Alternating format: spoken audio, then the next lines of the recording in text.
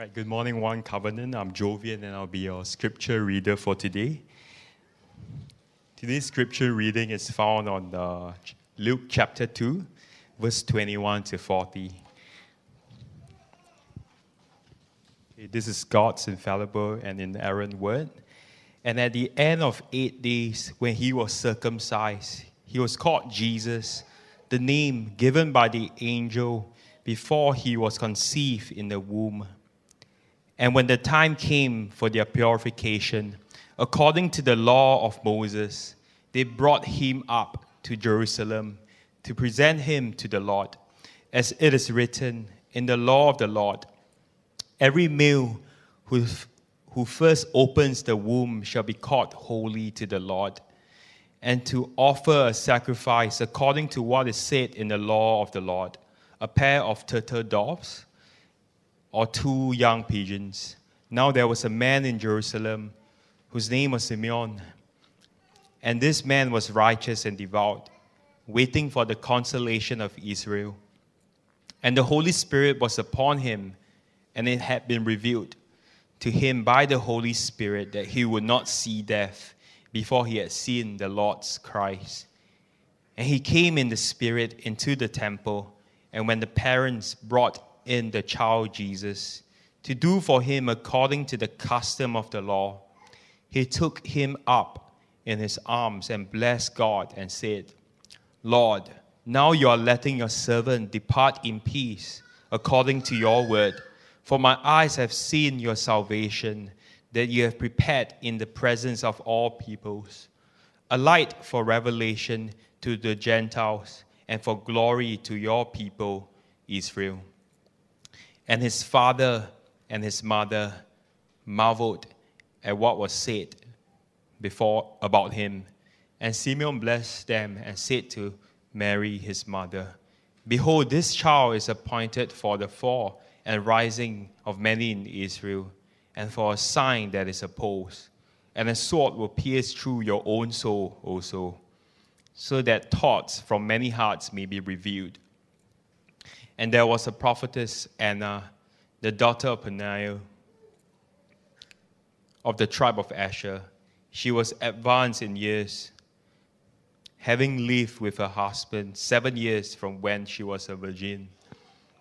And there was a widow until she was 84. She did not depart from the temple, worshipping with fasting and prayer night and day.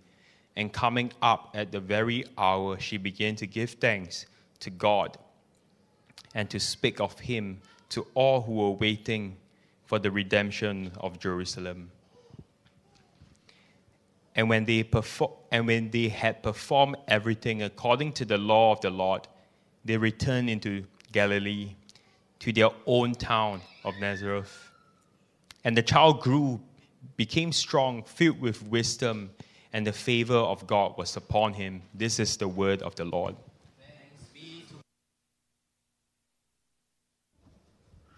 Well, thank you, Jovian, for reading scripture so well for us this morning, and thank you, Sam, for leading us so well as well. Good morning, everyone. My name is Joel. I'm the associate pastor here at One Covenant Church. I was trying to not fumble that.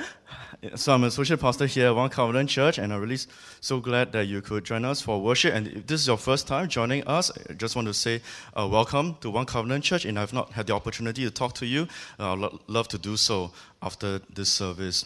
So we come now and we return to our study of Luke's Gospel, and as we hear from God's Word this morning, let us come to Him in a time of prayer as we hear from Him. Let us pray.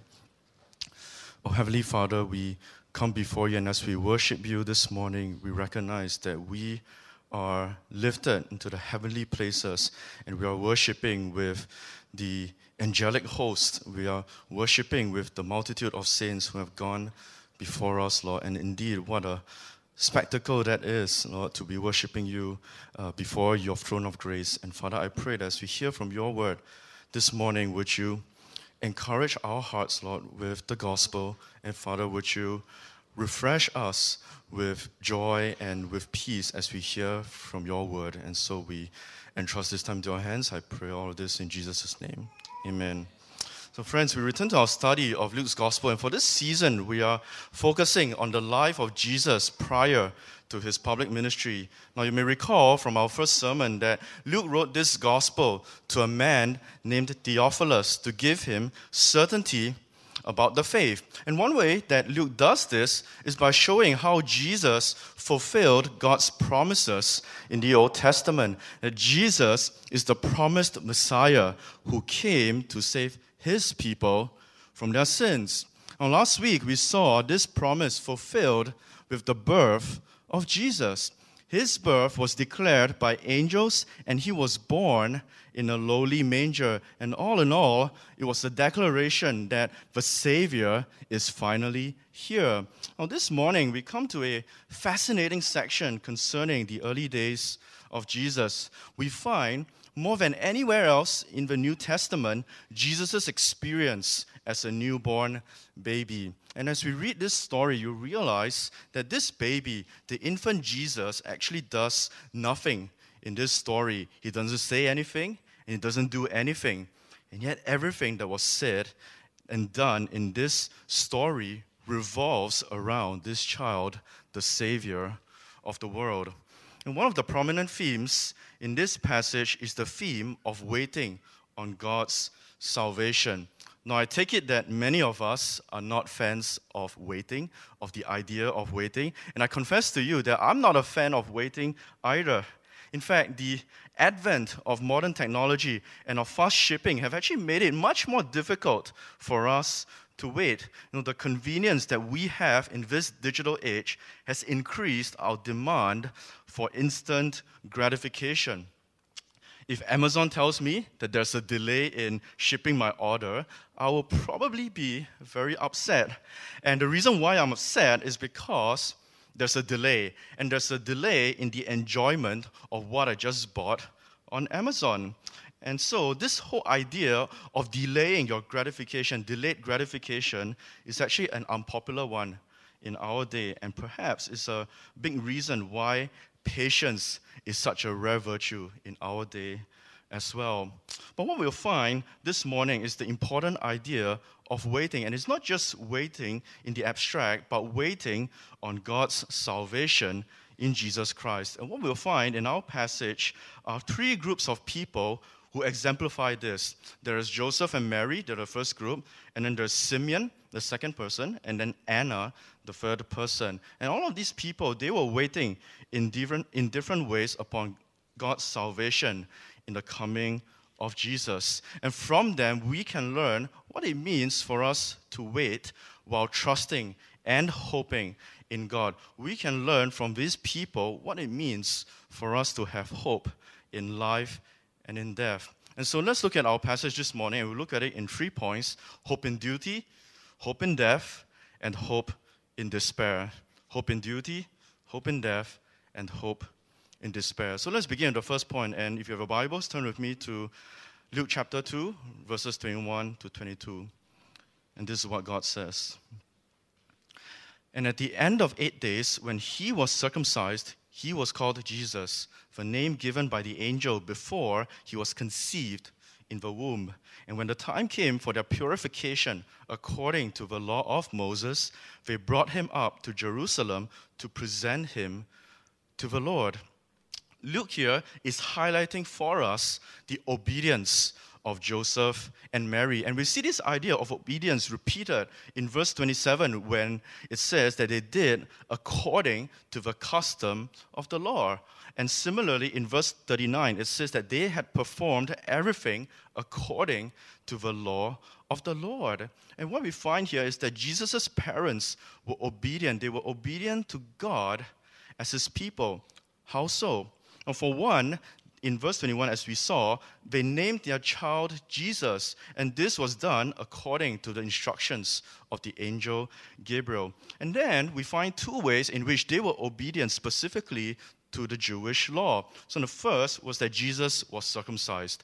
Jesus was circumcised on the 8th day after his birth. Now, this was the standard practice for all Jewish male infants, and you find this articulated in Leviticus chapter 12. It was a sign that was given to God's people, and specifically to Abraham in Genesis chapter 17 as a sign of God's promises. So to remind themselves of God's covenant promises, what we find is that Jewish male infants had to be circumcised. And this means that Jesus, as a Jewish infant, he had to be circumcised as well. And this is particularly important because of what Jesus came to do. Now, you may remember when we walk through Romans chapter 5, we find Jesus being described as the second or the last Adam.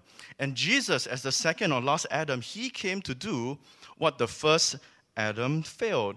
And the first Adam failed in obeying God completely. So if Jesus was not circumcised, and that would actually mean being disobedient to God himself. And in that sense, Jesus would not have become the perfect sacrifice to God on behalf of his people. And this is why it was so important for Jesus to be circumcised. So this is the first way that Jesus' parents were actually obedient to God. And the second was the purification. The purification that was performed as the family came to Jerusalem. And you find this in verse 22. And this is significant as well because of the precepts that we find again in Leviticus chapter 12. Now, in Leviticus chapter 12, if you turn there, you actually find that, and we are told in Leviticus chapter 12 that when a woman gives birth, she will become unclean for 7 days after giving birth to a male infant. And then 33 days after that, she was not allowed to touch holy objects until her purification was complete. And once this was done, there was a need for her to offer a burnt offering as well as a sin offering to the priest at the entrance of the tent of meeting. And we're told in verse 24 that the sacrifices offered are a pair of turtle doves or 2 young pigeons. Now, according to Levitical law, the standard practice was to offer a lamb as a burnt offering and a turtle dove or a pigeon as a sin offering. And only families that were too poor to afford a lamb could offer a second turtle dove or a pigeon as their burnt offering. And so what we find here is the poverty of Jesus' family being brought to the fore here. And it's clearly evident here, and if anything, it actually reminds us once again of the humble state of their family. And all of this were done so that Jesus could be presented to the Lord in Jerusalem. It was a presentation that signified Jesus as belonging entirely to the Lord. And this actually reminds us of an account that we find in the Old Testament. In 1 Samuel chapter 1, we find a similar episode in the presentation of Samuel by Hannah. Now, if you're familiar with the story, you will know that Hannah was barren for many years, and eventually God answered her prayers and gave her a child by the name of Samuel. And soon after Samuel was born, Hannah brought him to the temple of the Lord and presented Samuel to God. And this was Hannah's way of saying that, Lord, this child, my child, Samuel, he belongs to you. And likewise, Mary brought Jesus to the temple so that he may be consecrated to the Lord. It was a way of saying that Jesus belongs ultimately not to Joseph, not to Mary, but to the Lord himself. Now, as we noted earlier on, Luke is intent on giving us the obedience of Joseph and Mary. Now, why were they able to obey God in this way? Why were they able to remain obedient? And the reason why is because they believed in the promises of God. And we saw this previously when Mary encountered the angel Gabriel, and the way she responded to the angel was by responding in belief.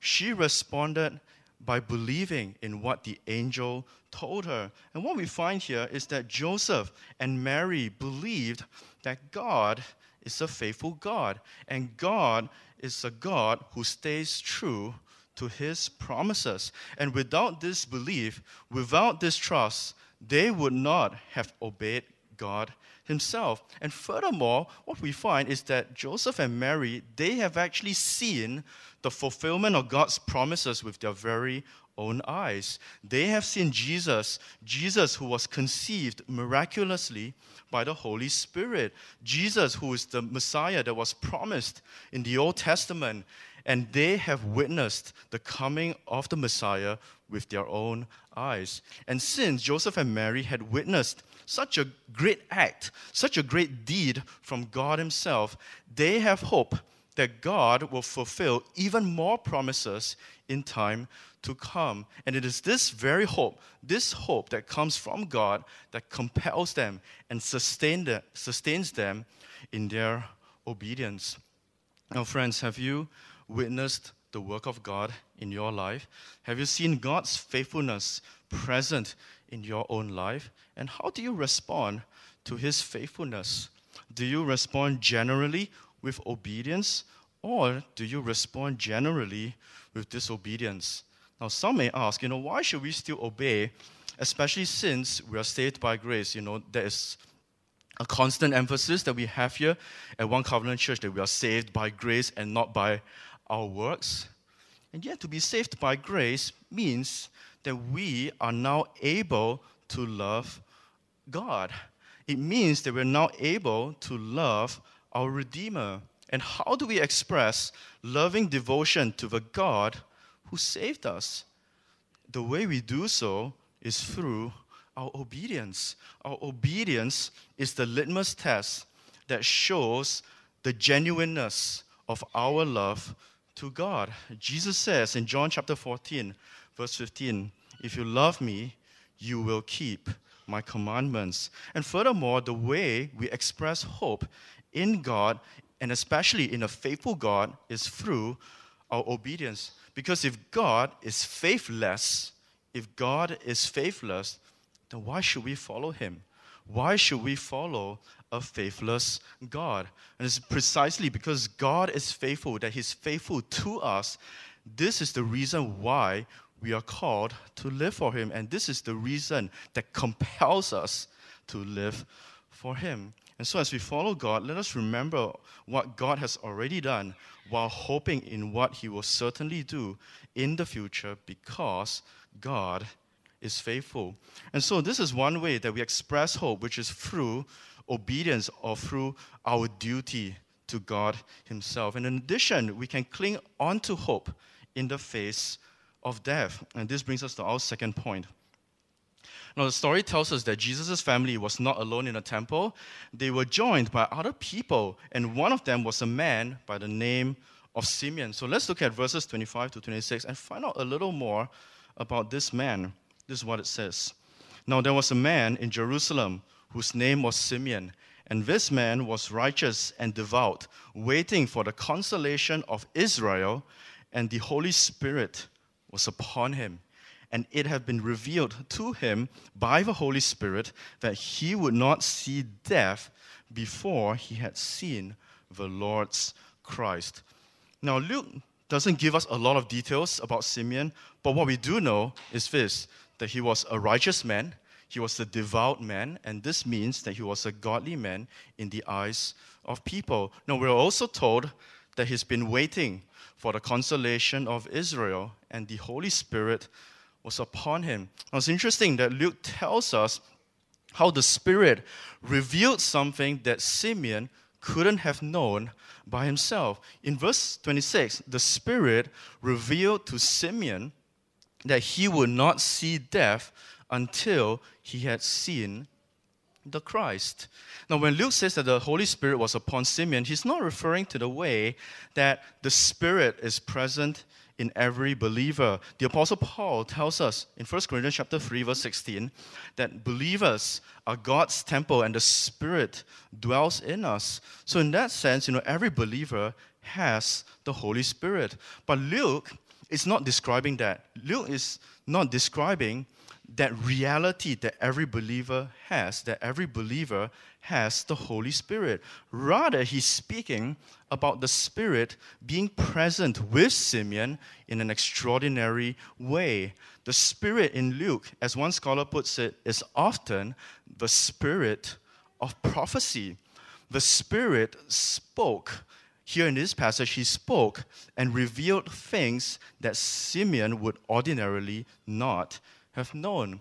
And here, the Spirit not only revealed something about Simeon's death, but he also revealed who the Messiah is. You see, it was impossible for Simeon to know that Jesus was the Messiah unless it was somehow revealed to him, that it was somehow supernaturally revealed to him by the Holy Spirit. It was revealed to Simeon that Jesus is the Messiah, the same Jesus who is the consolation of Israel. Now that phrase, consolation of Israel, refers to the Messiah who would come and bring comfort to his people. Jesus is the promised Savior who would remove the sorrows of his people. And this is the one that Simeon and the rest of God's people have been waiting for. And then we're told as Simeon entered the temple in the Spirit, we find him coming face to face with Jesus and his parents in verse 27. And then he embraced the baby Jesus in his arms and began blessing God. I wonder how many parents will actually let a stranger, pick up their baby child and just say, here, take him, and allow them to embrace them. But it's interesting that here we're told that Simeon did that. He held Jesus in his arms. And then in verses 29 to 32, we find the words of Simeon's prayer to God. Now, the prayer that we have here is often called the Nunc Dimittis, and that is Latin for the phrase, now let me depart. Now, this prayer, interestingly enough, is a prayer that you find in certain church liturgies, and particularly in evening services, as a way of looking forward to a night's rest, looking forward to sleep. Now, this seems appropriate in some ways because sleep itself looks forward or anticipates the ultimate form of sleep, which is death itself. And what Simeon is saying in this prayer is that he can now depart in peace. He, Simeon, has now seen the salvation of the Lord in Jesus Christ. And there's nothing else in this world that matters to him anymore. There's nothing that is holding him back now. Simeon, right now, is ready to meet the Lord after seeing Jesus. Now, it's interesting that Luke gives us Joseph and Mary's response to Simeon's prayer. It tells us in verse 33 that they marvel. And we may even say that they marvel in belief because Simeon had just confirmed what they heard from the angel, that Jesus was the fulfillment of God's promises, and he came to redeem his people. And yet notice what Simeon said to Joseph and Mary after this. Look at verses 34 to 35. This is what Simeon says. Behold, this child is appointed for the fall and the rising of many in Israel, and for a sign that is opposed. And a sword will pierce through your own soul, also referring to Mary, so that thoughts from many hearts may be revealed. And what Simeon is saying is this, that Jesus will lead to the rising and the falling of many in Israel. And these ominous words actually reveal something important to us, and it's this, that not everyone will receive Christ. Not everyone will believe in him. There will be people who will oppose Christ. There will be opposition that comes against him. And this includes opposition to those who belong to Christ. And this means that there will be suffering. That suffering will come to those who identify with Jesus Christ. And Simeon tells us that even Mary herself will not be spared from this suffering. And yet this suffering is not something that should threaten us. And yet this suffering is not something that overshadows those who belong to Christ. Instead, those who suffer in Jesus Christ, there's no need for them to fear, even if that suffering takes them to the brink of death. They can say, together with Simeon, that they are ready to depart in peace. Now, friends, do we have this same expectation? Do we have this same hope in death as Simeon? Or perhaps we should ask this question, what does it mean for us to have hope in death. Now, last week, Pastor Z, he quoted Benjamin Franklin, who famously said that there are two things in life that are unavoidable, death and taxes. And so he focused on taxes, so today I'm going to focus on death. Now, death is an unavoidable reality for all of us who are mortal, even though we don't really like to talk about it. And yet we live in a culture that basically denies death. And we actually see this in various movements, and we see this in an intellectual movement, something like transhumanism. Now, what is transhumanism? Now, transhumanism is a movement that seeks to enhance the human condition through the use of technology. It's an attempt to transcend our limitations as finite creatures. And yet we need to ask ourselves, why all of these efforts? Why pour in billions and billions of dollars to enhance the human condition? Why spend all of this effort? Why are we trying so hard to delay death to the point of basically denying it? Now, perhaps one big reason is this, that our denial of death, all of that is actually rooted in our denial of God. And once we leave God out of the picture, and without God, there's actually no hope for us. There's no eternal hope for us. There's no hope beyond the grave if God doesn't exist. And to know that, it actually makes death all the scarier. It actually makes death that much more scary. And it's precisely the fact that God exists, it's precisely the fact of God's existence which gives believers hope for the life to come. Hope in death, what that means basically is hope for what comes after death. And for Christians, death basically is like falling asleep. For us, it's like falling asleep in the arms of Jesus and waking up to find yourself home at last. And this is the hope that we have in death.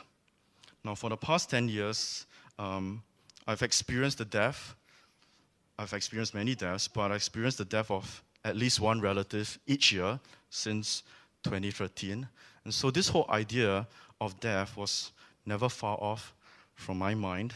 In fact, it actually becomes a very sober reminder to me that mortality is very real, that we are mortal creatures. And perhaps we need to be reminded of this, not simply when we attend funerals. And yet, when we trust in Jesus, we have the confidence that death no longer has the last word. Just as Simeon embraced Jesus back here in Luke chapter 2, so then we are called to embrace Jesus as our own. And Paul says in 1 Corinthians chapter 15, verses 56 to 57, the sting of death is sin, and the power of sin is the law. But thanks be to God who gives us the victory through our Lord Jesus Christ. And when Jesus is ours, he gives us victory over death. And Jesus, what he does is that he gives us a longing in us to be with him. And Paul actually puts it quite remarkably in Philippians chapter 1, verse 23. My desire is to depart and be with Christ, for that is far better. And my prayer is that we will grow in our longing to be with Christ, that we will grow in our longing for Christ, and it is this very longing that gives us hope, even in the face of death. And finally, Luke helps us to see that there is hope, even as we face despair in this life. Now here, in Luke chapter 2, we meet another character who was present at the temple, and this character is Anna, the prophetess. Now we're told in verses 36 to 37 that she was a prophetess, and she was a prophetess from the tribe of Asher. Now this is noteworthy because Asher was one of the 10 tribes in northern Israel that went into exile for their sin. And by Jesus' time, it would have been impossible, almost impossible, for anyone to trace their ancestry to any of these tribes. And despite this, Anna knew her tribe, and Anna remained faithful to God. And in this sense, Anna actually represents the faithful remnant among God's people. And this is what we find in the detail that she came from the tribe of Asher. And what we are also told is that she had only spent 7 years in a marriage. She had only spent 7 years with her late husband before she became a widow. And this means that if we do the math, if we do the calculations, that she was actually a widow for much of her lifetime before reaching the age of 84 years old that we find in the passage. And notice as well that Anna was not alone. Look at verse 38. And coming up at that very hour, she began to give thanks to God and to speak of him to all who were waiting for the redemption of Jerusalem. So what we find in verse 38 was that Anna was speaking to people, and she was speaking to people who were waiting as well. Now, we don't see Anna mentioning Jesus to these people in this section, but it seems clear, based on the context, that she met Jesus and was praising God for this encounter. Anna was thanking God for the redemption of Jerusalem that's finally here. Now, why did Luke give us all of these details about Anna? What's the significance of knowing these things about Anna? Now, the author, Rebecca McLaughlin, she made some helpful observations, historical observations about Anna in her book, Jesus Through the Eyes of Women. And this is what McLaughlin said. She said that at the age of 84, Anna would have witnessed the turning of tables in Jewish history. You see, in 63 BC, Anna would have been alive then. The Romans conquered Jerusalem during the reign of Pompey the Great, and this came to be known as the Siege of Jerusalem, and this spelled the end of Jewish sovereignty. And as a young woman, Anna would have witnessed all of that. She would have seen the devastation of being conquered by a foreign nation, and perhaps this would have led her to doubt whether God was still faithful to his people. In addition, she was living in a period of God's silence. Now remember, as we said in the first sermon, that God was silent. He was silent for centuries. God had not spoken to his people since the days of the last prophet Malachi in the Old Testament. And it was a silence that lasted for centuries, and this silence would have been painful. It would have been deafening for anyone who called themselves God's people. And at a more personal level, Anna, she would have been distraught by the death of her late husband 7 years into her marriage. And when you bring all of these things together, when you bring this together, it actually leaves you wondering if she was anything but deep in despair. And yet, what did Anna do? What did Anna do in the midst of her despair? She didn't scroll through her Instagram feed. She wasn't scrolling through all of that. She wasn't looking at YouTube videos. She wasn't looking at TikTok videos. She wasn't distracting herself. She wasn't simply wallowing in her pain and her misery. She didn't recoil from the world that took away everything from her. Perhaps this is our own tendency. Our own tendency is to recoil from anything that might remind us of our losses.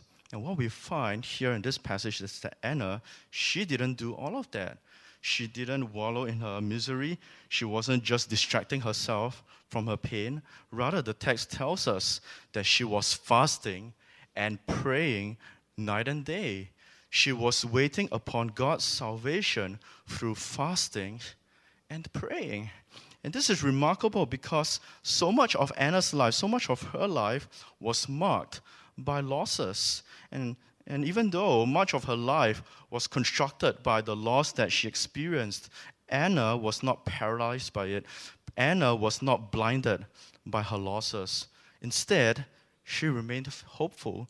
She remained hopeful that God will fulfill his promises to redeem his people. And just imagine if Anna decided to stay away from the temple on that very day.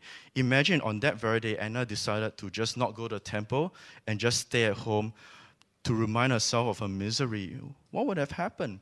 Well, she would have missed the very salvation of Jerusalem. She would have missed the joy of seeing Jesus. Now, friends, what do we do with the despair that we feel?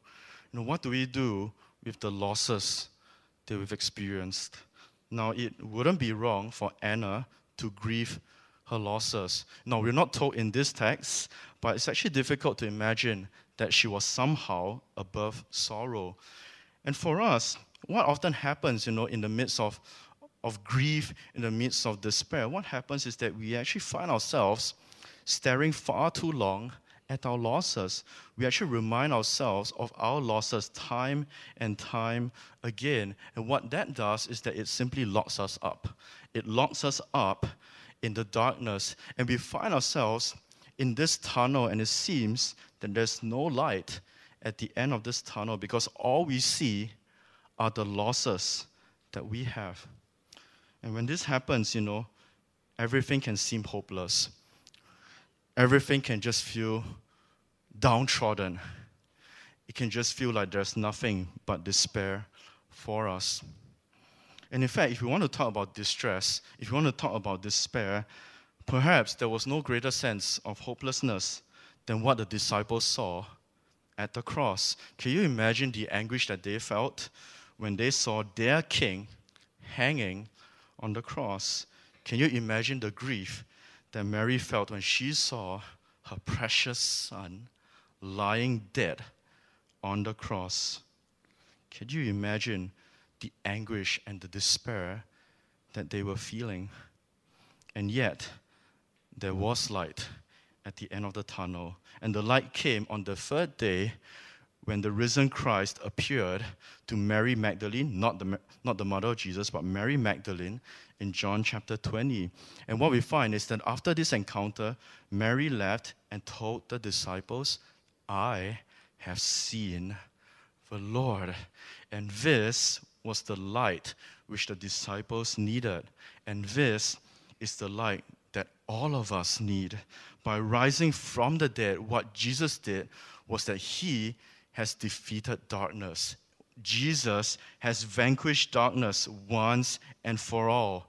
Jesus Christ has defeated death once and for all. And Jesus, by rising from the dead, he has come to comfort those who are down in despair. And because of this, Jesus has given us hope in this life. Now, I say this with full acknowledgement that despair seems easier on some days than others. There are days when you just feel like, just not doing anything, when you just want to go to your bed and start weeping and start hiding in the darkness, and you find yourself crying out to God, "Why, God? Why, oh God? Why have you taken this away from me? Why have you taken my closed one away from me? Why have you taken everything that is precious away from me?" Well, what we find, not just with Anna, but with Simeon and with Jesus' parents, is the abiding faithfulness of God in our lives. And we see this climatically in the giving of his son, Jesus Christ. And for this reason, we can look to Jesus and we can look to him again and again and find him holding us in his firm hands. And this, my friends, is the hope that we have in life and in death. Now, as we conclude our time together, I was reminded of a catechism that came out of the 16th century Reformation called the Heidelberg Catechism. And the first question of this catechism is given as follows: what is your only comfort in life and in death? And the first part of the answer says this, that I am not my own, but belong with body and soul, both in life and in death, to my faithful Savior, Jesus Christ. And friends, we can have this comfort because of the hope that has come to us in Jesus Christ. The consolation of Israel is our consolation. And because of this, we have a hope that we can cling on to in the face of despair. We have hope in life and death because of what Jesus has done. And so as we look forward to the days ahead, as we look forward to the challenges ahead, and though we have no idea what lies ahead, my prayer is that Jesus will be our only comfort in life and in death. And I pray that our hearts will be drawn away from the darkness and that all of us will be brought into the light of His comfort and His love. Amen. Let us pray. Father, we thank You for the hope that You have given to us in Jesus Christ. And thank You that in Jesus, all despair, all hopelessness are now cast far away from us. And Father, we pray that You'll keep our eyes fixed on Jesus. We pray that You'll weaken our attachment to the things of this world.